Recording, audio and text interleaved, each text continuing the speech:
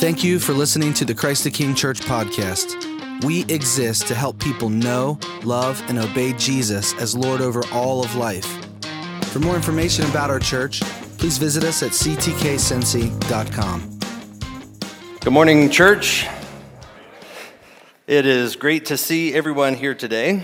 And my name is Michael. If I haven't met you yet, feel free to stop by the cafe on the way out. Hopefully I'll be back there at that time. I'd be glad to have a chance to meet you and greet you and just have a chance to get to know you briefly.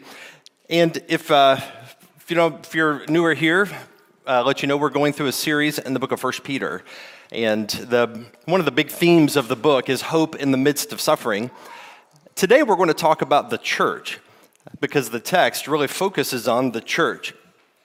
And there's a lot of metaphors for the church in the Bible, especially here in 1 Peter, but some of the metaphors for the church are like the people of God. So we are a spiritual house.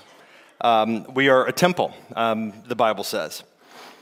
Whenever non-Christians, secular people, whenever they think of the church, probably what comes to mind for them would be things like, well, it's a building. It's that like 333 Warner where we are. It's like the church is that building. Of course, that's not wrong, it's just incomplete, but they think of it as a building or merely a religious group or a civic organization, a nonprofit, a 501c3, a community service club.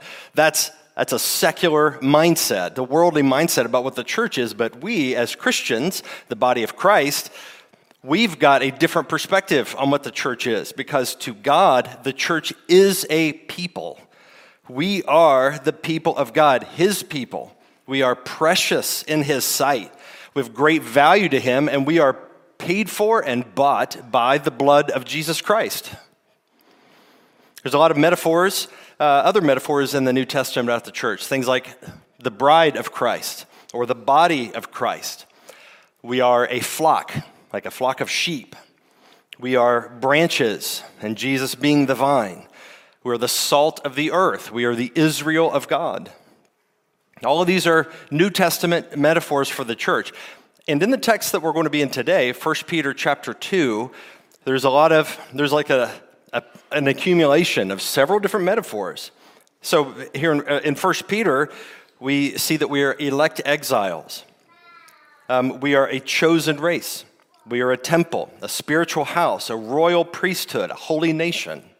All of these are metaphors, language that give us a sense of what the church is. God loves the church. Amen? God loves the church, and that means God loves you. Of course we believe that, and it means that. But God loves the church. God loves the corporate entity, the people of God. God loves the people as the people of God, and not merely as individuals that comprise it, but God loves it corporately as a whole. The church corporate is the body of Christ, the bride of Christ, and Jesus died for the church. So whether you like it or not, when you become a Christian, you also join the church. Anybody who's a Christian, you are part of the church. You are part of the universal. The theologians will call this the invisible church, meaning that you can't see everybody's heart, but so that part of it is invisible. But every true Christian that has been converted, they are baptized into the universal church. Every Christian is in the church, and since you are part of the church, the invisible universal body of all Christians, then you must also join a church, a local manifestation of that universal reality. So here this morning, Christ the King Church, between us and the 11 a.m. service, we are the church. We are a church, an expression of the universal church. So Christ and His church go together. It's a package deal. If you want Jesus, you get the church too. You can't. Jesus doesn't divorce His bride, right? I mean, like Jesus and His bride go together. If you have Christ, you have the church. You cannot choose the Father and the Son and then reject His bride and His family, His sons and daughters. It comes together. It's a package deal. So there's no such thing as a churchless Christianity. All true. All true expressions of Christianity will necessarily involve the church, which means a church, a local church. God does not intend for us to live the Christian life all by ourselves, but with one another, with all the baggage and warts and pain and all the difficulties and stuff that goes with it. But it comes together. So our text today, that's what it teaches. The church is special to God. It is a living spiritual house for God. So that's what our text says, and that's what we're going to look at today. So if you want to grab your Bible, we're going to look at 1 Peter. We're going to be in 1 Peter chapter 2, and we'll walk through verses 4 through 10. Verses 4 through 10.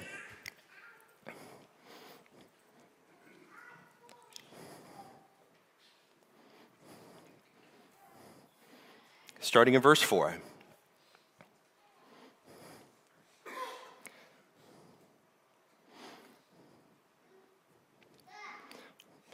As you come to him, a living stone rejected by men, but in the sight of God, chosen and precious. You yourselves, like living stones, are being built up as a spiritual house, to be a holy priesthood, to offer spiritual sacrifices acceptable to God through Jesus Christ.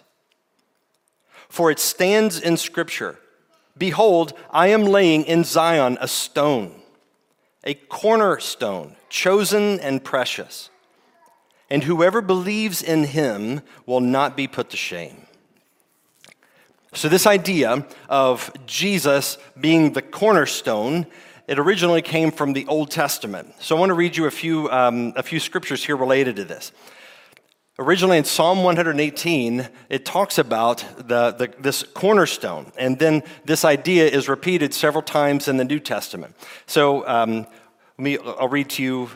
This is Psalm 118, and we'll pick it up here in verse 22 through 24. But here's Psalm 118. The stone that the builders rejected has become the cornerstone. The stone that the builders rejected has become the cornerstone. This is the Lord's doing. It is marvelous in our eyes. This is the day that the Lord has made. Let us rejoice and be glad in it. That's Psalm 118. Now Jesus picks up that same idea, and then in Matthew 21, here's what he says. So he's sparring with the Jewish leaders. Jesus said to them, "Have you never read in the scriptures? The stone that the builders rejected has become the cornerstone. This was the Lord's doing, and it is marvelous in our eyes. Therefore, I tell you, the kingdom of God will be taken away from you and given to a people producing its fruits." So he is quoting Psalm 118. The stone the builders rejected has become the cornerstone. And he said this is God's doing. And then his commentary on this is that the kingdom of God is going to be taken away from the Jewish people, the ones who rejected the cornerstone, and it's going to be given to this other people who will be a people, a corporate entity, a corporate collection of people, a body, that are producing fruit. Acts chapter 4, verse 11. This is Peter, and he's giving a sermon to the Jewish leaders, and he's going to quote the same scripture again. This Jesus is the stone that was rejected by you, the builders, which has become the cornerstone.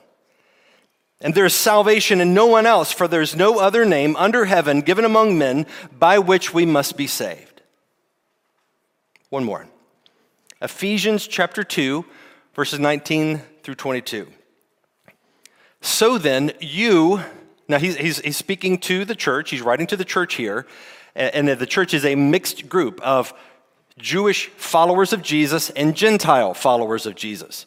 So he says, you are no longer strangers and aliens, but you are fellow citizens with the saints and members of the household of God, built on the foundation of the apostles and prophets, Christ Jesus himself being the cornerstone, in whom the whole structure, being joined together, grows into a holy temple in the Lord. In him you also are being built together into a dwelling place for God by the Spirit. So here's what all these various texts are saying. God's desire from the very beginning was to establish a place for him to dwell with his people. This is what the Garden of Eden was. It was a dwelling place for God amidst the people of God, right? Now, after the fall, God reestablished this by having them build a tabernacle, which later became a temple.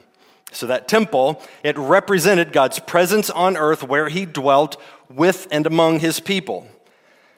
Now, in ancient architecture, when you were building a big building, the cornerstone is the most important part of the building because it was all the other measurements of the walls and the angles and that sort of thing was based upon the original cornerstone. So it had to be cut to perfection, the cornerstone. And it was the first stone that would be set in place, and then all of the other stones and bricks and so forth, the building materials, was determined by the original cornerstone after it was set in place. And then the other materials, they were relate to one another and set in place relative to one another, but ultimately relative to the cornerstone. So the cornerstone was extremely important. And what Peter is saying in this text in 1 Peter is that God still has a temple. Even though the temple itself in Jerusalem is no longer the dwelling place of God as a literal physical building, God still has a temple, but the temple has now changed in light of what Christ has done for us. So it's changed in that it is no longer made of bricks, which would be dead stones. They're just bricks. Now, Jesus Christ, the human being, he is the actual cornerstone of the temple of God. And then the people of God, we are living stones. And so there is this spiritual house, a spiritual temple that God is building up. And the spiritual temple has Jesus Christ as the cornerstone. We can't build a house without the cornerstone. It is fundamentally necessary, as what Peter said in his sermon in Acts 4, there's no other name under heaven given among men by which we must be saved. Jesus Christ, he's the cornerstone. He's the non-negotiable. But the rest of the house is built up around and upon the foundation of Jesus Christ. So the house then is made out of people, there is no physical temple. There's no need for a physical temple on earth as far as Christians are concerned, because God's house is the people of God. We don't need a building. So you could have a church. I mean, whenever we first started this church, we met at a rec center. It's nice having a building. Buildings are great. Buildings serve a lot of good purposes. But the people of God, we are the church. It's not the building. This building, we could move somewhere else, and this building could be turned into condos or whatever, like so many other churches in the city that happens to. Or turn it into a coffee shop, or like Urban, what is that place over here on Calhoun? They turn it into a clothing store, Urban Outfitters. It's like it once was a church, but it's like the building is not the church. The people are no longer there, so the building can be turned into a clothing shop. So the people of God, we are the church. The cornerstone of the church is Jesus Christ, and he is alive by his resurrection. Therefore, we are alive, and thus us as stones in this building, we're living stones. And God also has a priesthood in his new temple, but this priesthood is also changed. The priesthood is the people, the whole church. We'll talk about that in a moment. Now, what the text that we read earlier said is that the builders rejected this cornerstone. So verses 7 and 8 in chapter 2, 7 and 8 chapter 2 says, "So the honor is for you who believe, but for those who do not believe, the stone that the builders rejected has become the cornerstone, and a stone of stumbling and a rock of offense. They stumble because they disobey the word as they were destined to do." Now, the irony here is that even though Jesus was the cornerstone, the most important part, he's chosen and precious and the sure foundation, the people of God rejected him.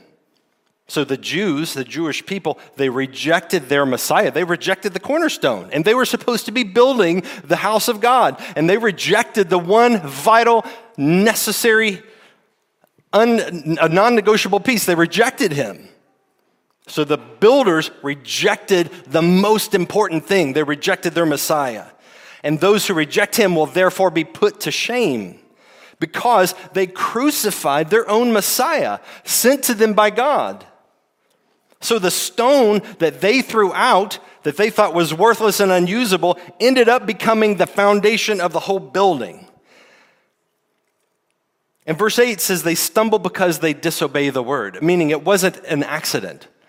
It wasn't like they were like, oh man, we totally didn't recognize our Messiah. What was wrong with us? We missed it. It's not that, because that would indicate a soft heart toward God and a humility. Rather, they rejected him because they saw that he was from God and they didn't want him. They knew what they were doing. They did it deliberately. They stumbled because, as verse 8 says, they disobey the word. And then how many times did Jesus perform miracles and mighty acts in the presence of the Jewish leaders? Or how many times did the Jewish leader hear reports of miracles that Jesus did and they still rejected him? They knew what they were doing.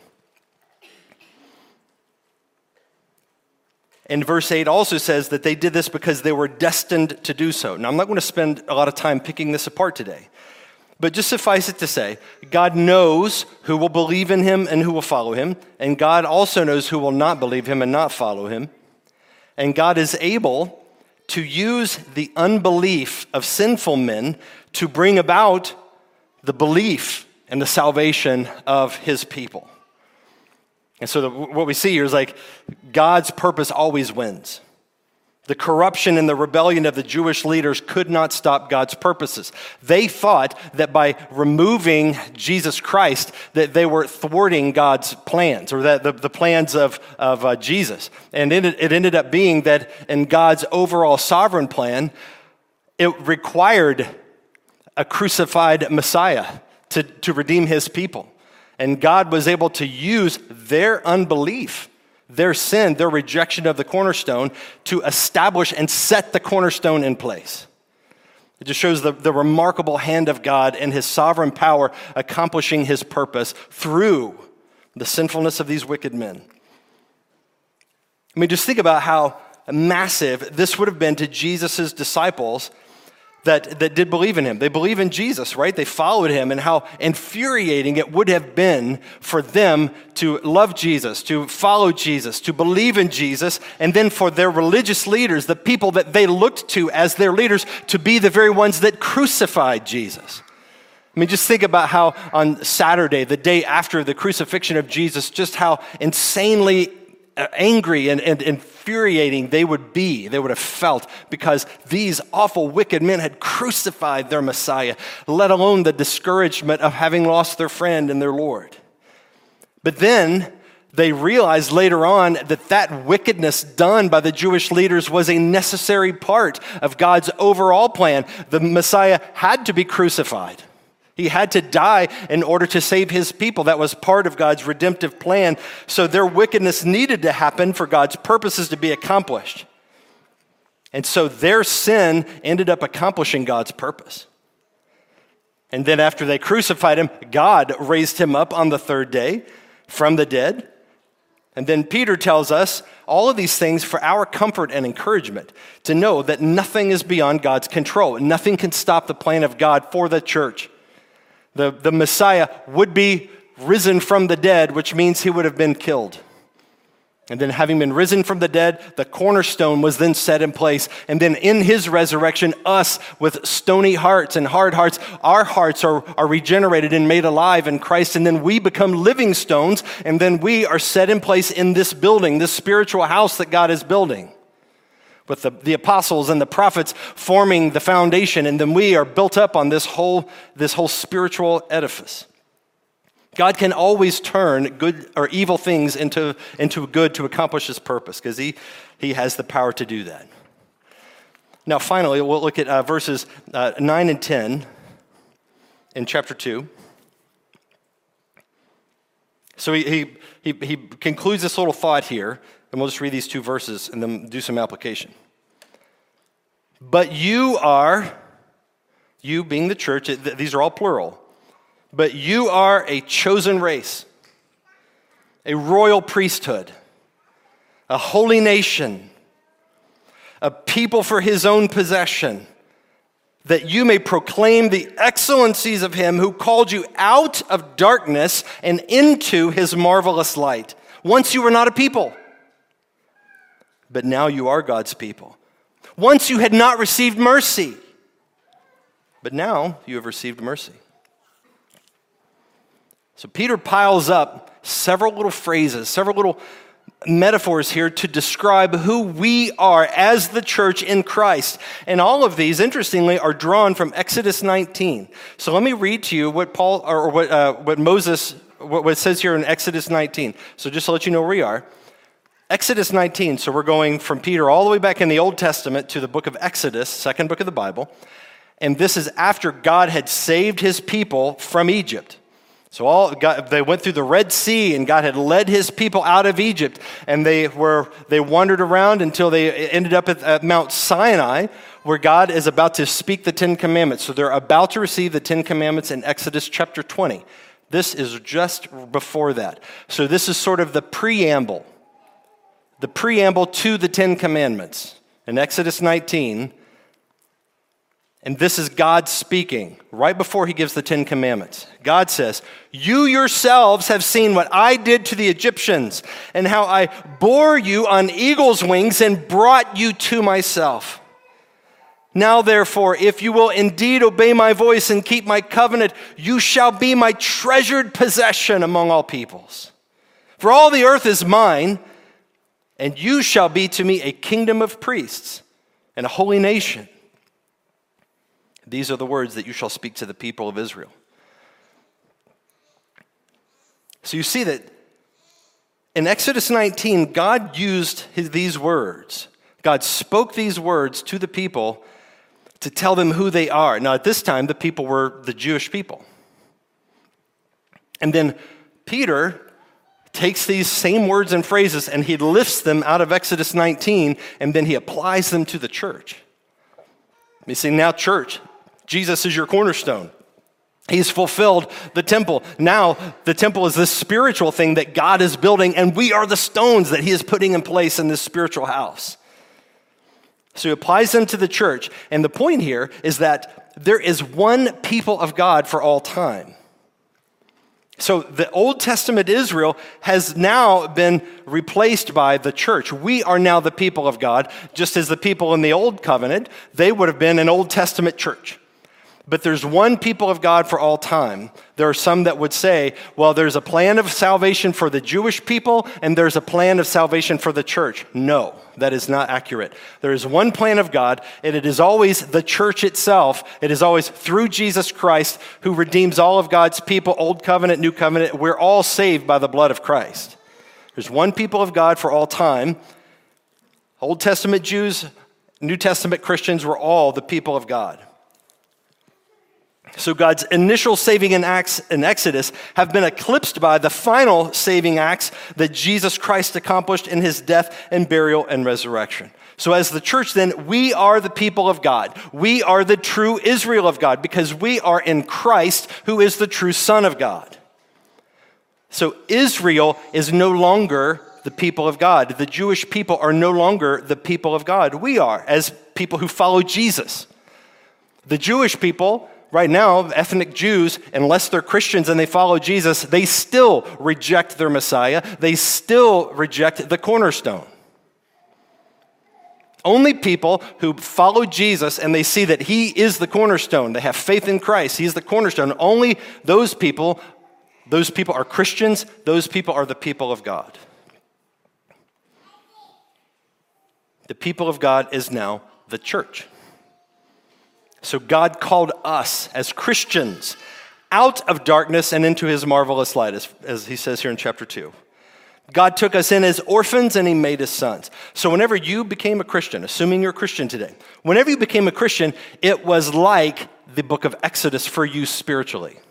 That's why Peter is applying the book of Exodus to the church.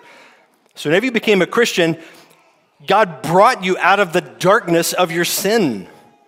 The sin and the rebellion of your heart, God brought you out of that. He saved you, and then He brought you into His marvelous light, and that light is the light of Christ, Jesus, who is the light of the world. So before you knew Christ, you were in bondage. You were like the people of God were in slavery under Pharaoh in Egypt. You were enslaved, but sin was your slave master. But now, and even then you were under God's judgment, under God's wrath. But as a Christian, then you have received mercy. He says here in verse 10, once you had not received mercy, now you've received mercy. Same thing as it was in Exodus. Like God's mercy was shown to His people. So it was like an Exodus for you. You were not a child of God, but God brought you out, and now you're in His light, and you are the redeemed people of God. And God says, here's what I want for you guys. I want you to be a treasured people, a holy nation, a royal priesthood, a people of my own special people. That's who you are. That is who God wants us to be. That's who God saved us to be. Once you had not received mercy, but now you're a son, you're a daughter of God through faith in Christ, and God is your gracious Father. We are collectively the bride of Christ. Before you were an orphan. You didn't belong to anybody. You may have had your natural family, but you did not belong to the universal people of God that are united in Christ. You had no spiritual home, but now you're God's people. Now you belong to God. You belong to the people of God. You belong to the church. And as people who belong to the church, you're also people who belong to a church. You belong to this church, assuming you're not visiting from out of town or something, but you belong to a church. It's like there is a real local. You can look around and be like, I know his name, I know her name, I know their names. I've been in their house. I've been over, we've had lunch together. It's like there are real people. And as real people, we belong to one another as the church. I've got some application points, but before I make the application points, I've got just a general application point that I want to make because it's relevant given current geopolitical events. The modern nation of Israel is not the people of God. So we have Hamas, Israel, the war, the conflict there. That conflict in the Middle East between Israel and Hamas has no particular spiritual meaning for us. Because the name of their nation is Israel, and just because we'd say they're a Jewish people, the people of God now is those of us who are building our spiritual house on the cornerstone. And whatever plan God has for the Jewish people and the Israelites going forward, that plan it's like there is no plan for them apart from their conversion to Jesus Christ. So for those that would think that, well, what's happening right now is Israel, and we must support Israel because they're the people of God, and all the names of their cities and stuff sound like stuff that we read about in our Bible. That does not mean that there's any particular plan that God is enacting through this that we can look to our Bible and say, oh, that's what it is. It's like we care about the people of Israel because we care about people.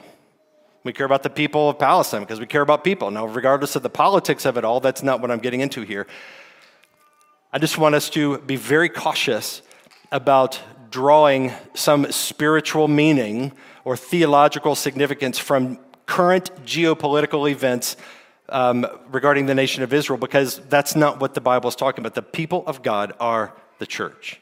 Now, there are Christians that live in Israel. There are Christians that live in Palestine, Christians that live all over the world. That's what the Great Commission said we're going to do. So God's accomplishing His purposes.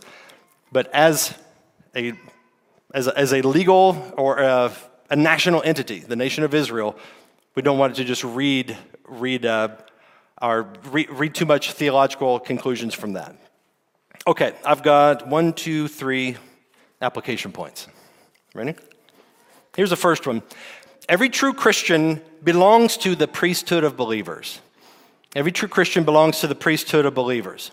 So in 1 Peter, he calls it a royal priesthood, meaning that it is just like Adam in the garden was a priest and a king, a priest king, so we, as the people of God, are a royal, kingly priesthood, spiritual. We now are the fulfillment of what God initially created Adam and Eve to be. Now, there's a personal aspect of this as a priesthood. Personally, we all have direct access to God as individuals. So we don't go through priests. This is where I think the Catholic Church makes an error in calling men priests, which has the implication that we get access to God through this man, Father so-and-so. No, you have access to God through faith in Jesus Christ, you as an individual. So that we do not need to go through another human being to pray or to have our sins forgiven or anything like that, because we have access to God. So in that sense, we all are priests. We all are a priesthood. Jesus is our great high priest, and there is no mediator between us and Christ. Christ is God, and Christ is the mediator between God and men, and through faith in him we have direct access. So Eric and I are two elders at Christ the King. We're not priests. We're not mediaries. Now, we can preach the gospel to you. We can, if you want to confess your sin to one of us, we'd be glad to confess, listen to what you have to say and to assure you of your pardon in Christ, but that you do not need to come to us for forgiveness. You can confess your sin to another believer as well. There is a priestliness about our corporate identity in that we all minister, right? We all preach the gospel to one another. We pray for one another. We serve one another. We love one another. We build one another up. We speak the scriptures to one another. We encourage one another. You don't have a particular class of people that are authorized to do all of those functions in the body of Christ and nobody else does. I think that this is a bit of a blind spot in that we see the paid staff or the leadership as they're the professional Christians, so they do the work of the church, and everybody else, you pay the bill by tithing or giving, and then pay them to do the work. That's not how it works. You pay those who teach you, and what they teach you to do is to do the work. So we all do the work, and then you have those who preach and minister and shepherd and provide leadership, but we all serve together. So that's the personal aspect. The communal class is that we all belong to this priesthood. So I don't think it is accurate. It's not a big deal to me, but I don't think it's accurate to refer to one another as priests. And we don't do that here anyway, so I don't know anybody that does this, but I don't think it is good to refer to any individual as priest because it's the priesthood of all believers. It is a corporate thing. It is not you're a priest, you're a priest, you're a priest. That's too individualistic. We are a priesthood corporately. And corporately, we exercise priestly functions as members of his body. So Christ is the head, and the rest of us are an arm, a foot, a toe, an ear, a pimple, whatever you are. But it's like we are all corporately the body. So if we look through this text, there's several yous that Peter says here, you this and you that. And in chapter 2, it's all plural. They're all plural. That's number one. Here's number 2. Belonging to a local church is an enormous privilege. Belonging to a local church is an enormous privilege. So as members of his body, we are members of one another. We belong to one another, we could say. Here's how the Apostle Paul said it. This is 1 Corinthians 12, verse 27. 1 Corinthians 12, 27. Paul says, now you, plural, you all are the body of Christ and individually members of it. Corporate, individual. You are the body of Christ and individually members of it. So the church is you. The church is not the staff. The church is not this building. The church is not the leadership. The church is not your city group leader. The church is all of us. We are all the church. The church is you. And as such, we belong to each other. We're not merely a religious organization of saved individuals. We are the spiritual house of God. We are living stones. We are God's personal treasure. Now, in verse 7 of chapter 2 here, Peter says it is an honor. Let me read that again. So, the honor is for you who believe. 1 Peter 2:7, the honor is for you who believe. That's Christians. This is an honor that we have this. Belonging to the people of God is an honor. We should treat it that way. And I think it is so easy to take this for granted, the privilege that we have of belonging to a church. Verse 10, he says something similar. Once you were not a people. All the non-believers that you know in your life, they're not a people. In a corporate sense, recognizable by God. But you are a people. Once you were not a people, but now, because you're a Christian, you are a people. So he's blessing you, blessing us corporately as Christians. We are a people. I know Christians from all over this whole planet. I know Christians in India, Christians in Argentina, I know Christians in England. I don't know if I know any Christians in Australia. Maybe. I know Christians in China. So do you. We have a few of them that come here. And those people, even though we might not share the same appearance, we are a people. And locally, we belong to a local church. And just think about think about what we have, what you have that people that don't know the Lord, they don't have this. And I think we almost take it for granted. We just we don't really stop and thank God for the privilege that we have a community. If I move to another city, or if you move to another city, I'm not planning on it, but if I were to, one of the first things I do is I'm finding, where's my people? Where's the church? Where's the body of Christ here? And what local expression of that body of Christ in that city do I want to join my family to?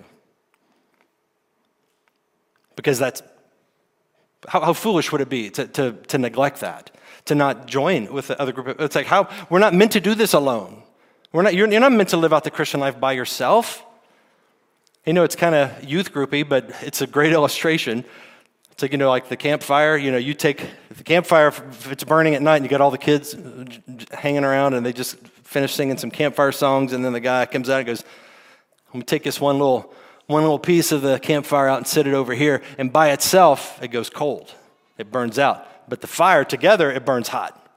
And that's not a cheesy illustration, it's just cliche because it's so common, but it's so common because it's so good. If you're outside, if you're detached from the body of Christ, it means you're alone. It means you're flaming out. You're isolated.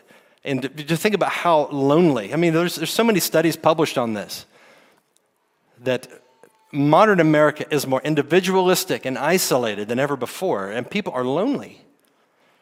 And if you didn't know Jesus, you would not have the greatest filter that just says, like, all the people of God are in this one place, and it's called the church. I mean, obviously there's going to be people that may not be believers here, but generally speaking, it's like the people of God, we go to church, we belong to a church, we unite to a church, and that's an incredible privilege. You belong somewhere, you belong to someone, not merely God, but also these people. And I think of this as evangelistically, how important it is that we can, that is something that you can talk about as one of the benefits of knowing God. Not only are you saved forever, but you also gain a human family now. You're a people. Number 3. The church is an us-first institution, not a me-first institution. The church is an us-first institution, not a me-first institution. The church is for you, but the church is not about you individually. The church is about us. And the church is for us, but it's not about you personally. Americans, we have this really bad habit of approaching our faith too individualistically. It makes us selfish because we think in terms of my needs, my wants, my family, my time, my resources. And we think about this wonderful treasure that God has given us, this wonderful privilege that we have. We think about it merely as individuals. And so we think Christianity is about me and Jesus, me and Jesus. Church is about me and meeting my needs. Worship is about me and catering to my preferences and what I get out of it. Have you ever complained about a worship service and, you said to somebody, I didn't really get anything out of that today? You've said it. You've done it. I've done it too. We all do. We do this. But what does that reveal about us? It reveals that we think that we should come here and get something. It's like, this is about me. I need to have my tank filled up. I need to have my needs met. I need to be fed. And it's their job to do it. And so we come to this thing thinking, what am I going to get out of it? But whoever said worship is about you? It's not about you. It's about God. Whenever we come here to worship, this is about God. We come here to praise the triune, eternal, glorious God who sent his son to die in our place so that we could have the privilege of coming here and knowing him as sons and daughters and be in his presence without being totally obliterated by his holiness because we're sinful. Rather, we are forgiven. We have received mercy, and now because we've received mercy, we're a people. It's about God. It's not about you. But we make it about us. We make it about our consumer preferences. I spoke to a man once who went to a faithful, gospel-believing, Bible-preaching, elder shepherding, all the things that we'd want, like a faithful church. And he complained. He says, I'm not being fed. And I know this church. I'm like, yes, you are. You don't like the food. But you're being fed. You're like the 2-year-old kid saying, I don't want broccoli. I want candy. And the pastor is saying, I'm not going to give you candy. I won't give you broccoli. You need vegetables. You need protein. You need nutrients. And then you walk away from the table saying, I'm not being fed. Yes, you are. You don't like the meal. And that problem is not their problem. That is your problem. I didn't say all that to him. I was nice in the conversation. I didn't want to yell at him. But he's thinking, when I come here, it should cater to my personal tastes and preferences. He was a consumer. The preaching, the music, the style needs to cater to his personal preferences. And Americans, we're conditioned to think this way. We do it automatically. I don't think anybody chooses to be selfish toward the church. It's just a natural byproduct of the way that we're conditioned in a have-it-your-way society where we expect to customize and control everything. It's like we think we should take our church and make it like an app on your phone where you can just toggle on and off all the different preferences to get this customized experience that is exactly what you love. And here's the thing about God. That is exactly poisonous to your soul, to have everything exactly the way you want it to be. Because you never learn to accommodate anybody else that way, and you never learn to serve or lay down your life or deny yourself that way. It's always about you, and nobody else, and everybody else is supposed to accommodate you. I'm not accusing anybody here of doing that. I'm just saying this is what happens in our society. As American Christians, we want a custom-controlled, smartphone toggle options off and on type of church. Custom theology, custom church programming, custom emphases. And somewhere along the way, we forget that the church is the place where we learn to love. And when you love somebody, you put them ahead of you. You lay down your life, self-denial.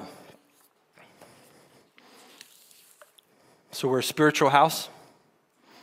A sure way to approach or to weaken our spiritual house is to approach church life as a me and not as a we. A me-first attitude turns the body of Christ into a consumer product, and it turns Christians into church connoisseurs. Isn't it funny? You can go on Google or Facebook, and you can give a church a 1 to 5 star rating. What's the criteria? Whatever you want it to be. Give it however many stars you want, comments. Somebody gave us a 1-star review. It's still on there. You can read it. They gave us a 1-star review once because we had done flyers in the neighborhood, and they didn't like that somebody had taken the flyer off of their windshield of their car, left it on the ground, and said, "This church littered our neighborhood. 1 star." Okay. Oh, this is hilarious. But we do this to where we think that the church just needs to be whatever we want it to be. And that's how you end up with market-driven churches to suit our personal taste. Here's another one. I know you've done this too, so I've done this myself. You ever get in your car after church and you immediately start the evaluation? Now, if you visit a church, you do it immediately. It's like, all right, what'd you like? What'd you like? I didn't like that either. Yeah, I see what you're saying. It's like we start evaluating. Now, that's no different than the food critic writing a review of a Manhattan diner for the New York Times Weekend Edition. What did I like? What did I not like? And evaluating. And what does that do? It's like, I'm the judge. My preferences and tastes are the standard by which I will evaluate the body of Christ expressed in this location. If that's your weekly routine at the church you go to, that's a problem. Because we're not here to serve ourselves. The church is not a product on Amazon. I read a review of Screw Tape Letters. This one chapter is kind of a little commentary, and the commentary summed up the chapter of Screw Tape Letters a little better, but let me just read you this quote. It says, "Even church going can be an immoral act if one treats a church as a mere vacation spot to be sampled and critiqued like a restaurant." So the danger Screw Tape is encouraging here is that a church can then become a place to affirm one's sense of self-righteousness and piety instead of a place that challenges one to grow in faith and charitable love. That's convicting. The church is a we. If you're a member of Christ the King Church, if you're in process, or if you consider this your church home, the church is you, and the church is us together. We all belong here. We all belong to one another because we're a spiritual house. And Jesus is our cornerstone, and we are the living stones, and we're built up together in that way. You ever played Jenga? I know Wade's family plays Jenga.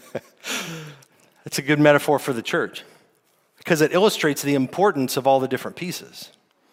We all depend on each other and interrelate with one another. And the individual pieces in that Jenga house, they play a role in the stability of the overall structure. And a me-focused attitude, it weakens the building. It's like pulling your piece out. It's like, well, I'm not going to play ball there. I'm not down with that because I don't like it. And it's like you're pulling your piece out of the structure, and that weakens the structure. I mean, the thing is, most church complaints are petty. I'm not talking about doctrine. I'm not talking about they reject some core gospel doctrine. I mean, of course, we criticize and critique that because that's ungodly. I'm talking about the sorts of things that drive the way we perceive and experience a church. We do it as consumers. And our petty complaints are matters of preference. We just got to be honest about this. If there's something that you don't like and it doesn't suit you very well, think of this. Maybe the thing that you don't like suits someone else perfectly. And that's just what they need, and it ministers to them. And so your service could be to support the church in that thing that you don't like, knowing that it builds somebody else up. My mom and stepdad are here today. My mom, she posted on Facebook about the old-timey hymns.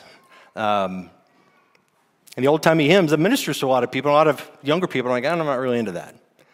But we sing a variety of songs here. And it in a weird way, it's delightful to me whenever there's a song, and I'm like, that's not really my favorite. Doesn't really scratch my itch, but I look around the room and I see people, their hands are up and their eyes are closed. You could tell it is just like God speaking to them, and they are being fed and nourished by that. I'm like, man, praise God for that, because I want them built up. And we can do that with all the various things that we complain about. So if there's a preaching topic that you don't like and gets under your skin, maybe that preaching topic that isn't relevant to you at all is exactly what somebody else needs to hear.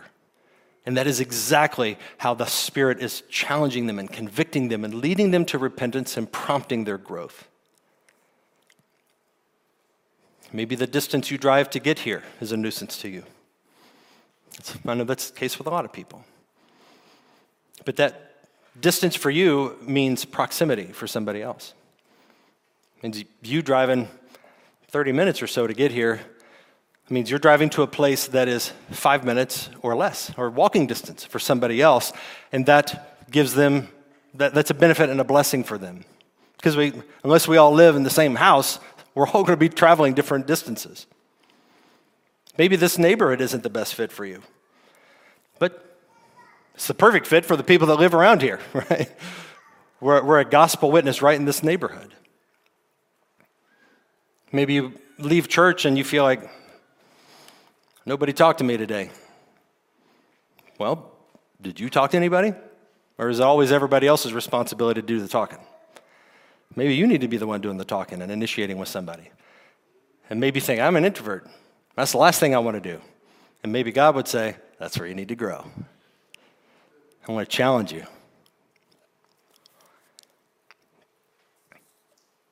Hopefully you don't hear me as stepping on toes in a mean-spirited way, because my evaluation of this church is that we don't have, I don't think that that's generally the spirit of our church.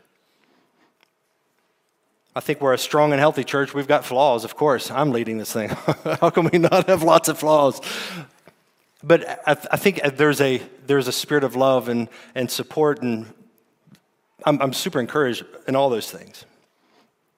But I say these things to highlight them now because I do believe in the days to come, those of you who know me well, you know I already think this.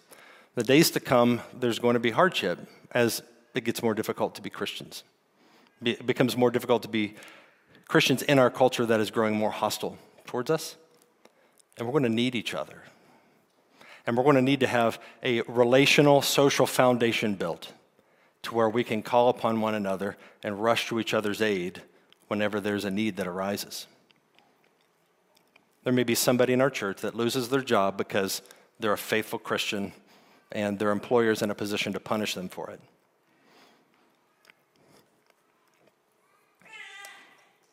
What I see here, I do see a we first church at Christ the King. So this is not a rebuke on Christ the King on the whole. This is an exhortation for us to be mindful of temptations that are very common in our society and to trust God and grow and to not fall into the pitfalls that are so common. But I believe we're building a strong foundation. Let's keep it up. So be encouraged. Let's pray. Our Father and our God, thank you for the church. What a gift it is, what a privilege it is to be a part of your body. And that you call us your bride. Thank you, God, for the people that are here. The individual members of the body of Christ. Thank you for these living stones that are precious to you. We belong to you. We belong to one another. Father, I pray for all the ways that we have failed you and disobeyed you, all the ways that we have fallen into the trap of consumeristic individualism. We approach the church like a customizable product, an app on our phone that we can dial in exactly what we want and not have to give and bend and flex to accommodate others who have different preferences. Forgive us, Lord, for any ways that we've fallen prey to that. Help us to repent of that and give us grateful hearts for the church that we have. Help us to love your people here. Show us practical ways, Lord, that we can serve and build up this body here. Thank you, Jesus. We love you. We pray all this in the name of the Father, and the Son, and the Holy Spirit. Amen.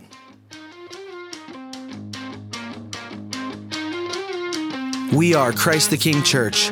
For more information about our church, please visit us at ctkcincy.com.